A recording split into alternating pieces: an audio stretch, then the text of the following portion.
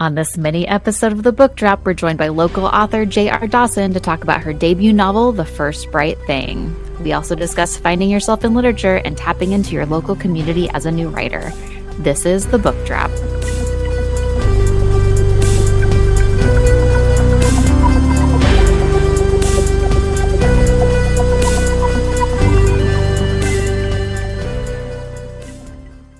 Hello and welcome to The Book Drop, Omaha Public Library's podcast about books, our community, and the joy of reading. I'm Erin Dewar, the Readers and Writers Librarian for OPL, and I am here with a very special guest today, local author J.R. Dawson. Welcome to the podcast. Oh, thank you. I'm excited to be here. Yeah, we're excited to have you. So a little bit about you before we get into your new book and other things we want to talk about today. Dawson is a writer and educator with shorter works in places such as F and SF, The Year's Best Science Fiction and Fantasy 2018, and Lightspeed. Dawson lives in Omaha with a loving spouse and 3 dogs. Having earned a BFA from the theater school at DePaul and an MFA in creative writing from Stonecoast, Dawson works as a teaching artist with assorted nonprofits that bring the power of performing arts to children in the Midwest. The First Bright Thing is her first novel, due out on June 13th. Yeah. Yay. So congrats on your new novel, your first novel. So let's talk about The First Bright Thing. How would you describe it to readers if they don't know anything about it? Like, what's your pitch for your book? Yeah, so the very quick pitch is that it's a magical circus book. The longer pitch is about this woman who owns a circus with her wife, and everybody in the circus has like a special magic power. And they go around the Midwest, including areas like Omaha and Missouri Valley and other local places, trying to find one person in the audience each night that needs to see a special thing in their art in order to make the world kind of a better place. And so, yeah, it also deals with the fact that it takes place in between 2 wars and that there is a rival circus from Rin's past that is also magical and is coming for them. So that's such a lovely premise. I also, one of the tags I saw, there's a little bit of time travel. Is that correct? Mm-hmm. That's like one of my pulls for a book. When I see time travel, it's like a thing that makes me want to pick it up. So you said this is set between 2 wars. So you're, pairing this like fantastical world with a real world background of historical, space. So was there research that it went into this, either to the magical part or the historical part? What was that like in the writing process? Yeah, so the kind of both. So the magic system is based on an old Jewish idea of something called sparks, and the people who are magic are actually called sparks, and their magic powers are called sparks. And in the Jewish tradition, a spark is something that has kind of been embedded, like it's a light of the divine or like a sliver of good that's embedded in everything. So animals, plants, objects, people. And it's our job to go through the world and find these sparks and kind of draw them out of people and objects, etc., in order to empower that person and kind of heal the world or repair the world. And so for the research into the real world, I did a lot of reading. I went to the Bookworm in Omaha and I grabbed just like a bunch of stuff about Midwest history and just like went onto the counter. And so I have a lot of books about Omaha now. And also we went on a lot of research trips. Mm-hmm. They were little road trips. And so we went down to Lawrence, Kansas, and we went out to Missouri Valley and Estes Park, Colorado. And we also parked downtown and just kind of walked around the old train stations down there. And so, yeah, it was super fun to kind of do kinesthetic learning and really get into an area and see what it looks like today and what it would have looked like 100 years ago. I love that because I feel like I grew up in the Midwest here. I'm from Kansas and lived in Nebraska for 15 years or so. And I feel like a lot of our Midwestern stories, especially historical, are like prairie stories, which granted there might be prairie in this, but I feel like this is really nice to see a different side of the Midwest, because that's the Midwest I know as like cities and things going on. So I love that so much. I love an origin story. So I'm curious where the inspiration for First Bright Thing came from. So when I was a kid, we went out to Altoona every summer and to go to Adventureland, like a lot of local families did. And they used to have this like old dusty big top in between two of the roller coasters, which local people might know. I keep saying between two roller coasters, but it's the Dragon and the Outlaw. Okay. I think where the splash pad stuff is now. And so we went in, it was really hot outside and my dad was like, oh, come on, let's just check out what this is about. And we went in and like, it was just kind of this, you know, little tent, but then the circus like started and put on this magnificent show. And there was this trapeze swinger that was like swinging right above our heads, and like the dust was flying and the spotlight was up and she was dressed in sequins, and I was just like, oh my gosh, this is magic, and I'm definitely going to write about it when I get older. That's amazing.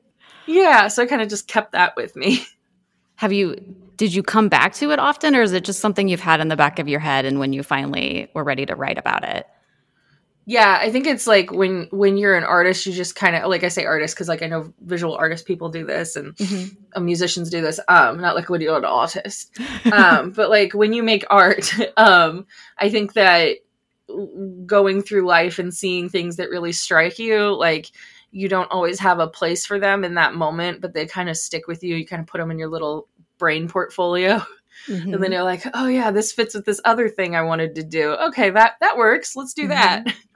So the First Bright Thing is getting some like amazing buzz from like fellow authors and readers and literary publications. So I want to talk about that. But before I do, I just want to read a couple of quotes that I pulled from Goodreads this morning, because I just hearing you talk about it, but then like seeing people's reaction to it is so lovely and like heartfelt. So the first quote I pulled was, "I sobbed gently for hours right while reading it. It hurts and it's gorgeous." Another person said, "I am emotionally unwell." And then the last one said, "The X-Men mashed up with the Night Circus, creating a queer found family that wants to welcome each reader with open arms. Sign me the heck up, a beautiful novel." So my question for you is, what is it like getting to see people engage in your work that way and like so deeply? Yeah. It has been, I mean, like the first word that comes to my mind is like an honor, I guess. Cause like as a writer, you just kind of write a thing and then there's no promise that it's going to go anywhere or anybody else is going to read it. So the fact that people are taking the time to read it, and that it's striking a chord is really, really cool. And I feel really grateful. Also the type of story it is, where it is very hopeful and, we've got these magic powers and stuff, but it also like has a lot of talk about, like domestic violence and, narcissistic, partners and things like that. And it can get kind of dark. And so to see how some readers are reading it and seeing themselves in that situation, it makes me, as the person who wrote it, feel not so alone. Like, oh, like, okay. Cause that, like as somebody who goes through a thing, you still kind of gaslight yourself and like, oh, it wasn't that bad. And then people are like, oh no, this is real. This is what, what happened to me. And I'm like, oh, maybe it was that bad. But also like, hearing from people like, oh, this scene really, touched me because this happened to me, or, oh my God, thank you. Because like, it was this kind of thing. And I always felt like, oh, maybe it wasn't that big of a deal or something like that. That's really,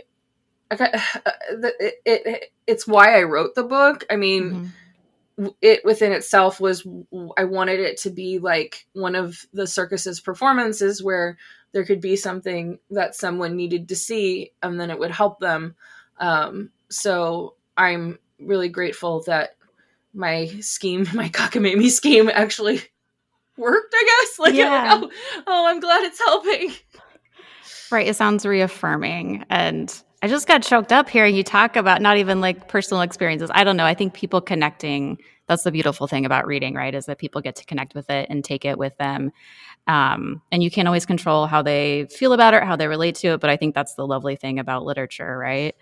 Speaking of that, so that is one of my favorite things. And I'm curious, if you could choose one thing for readers to take away, is there one thing you'd want them to take away from this book? Yeah, I think that one reason why I wrote this is because I needed to be seen and I needed to understand that I was enough.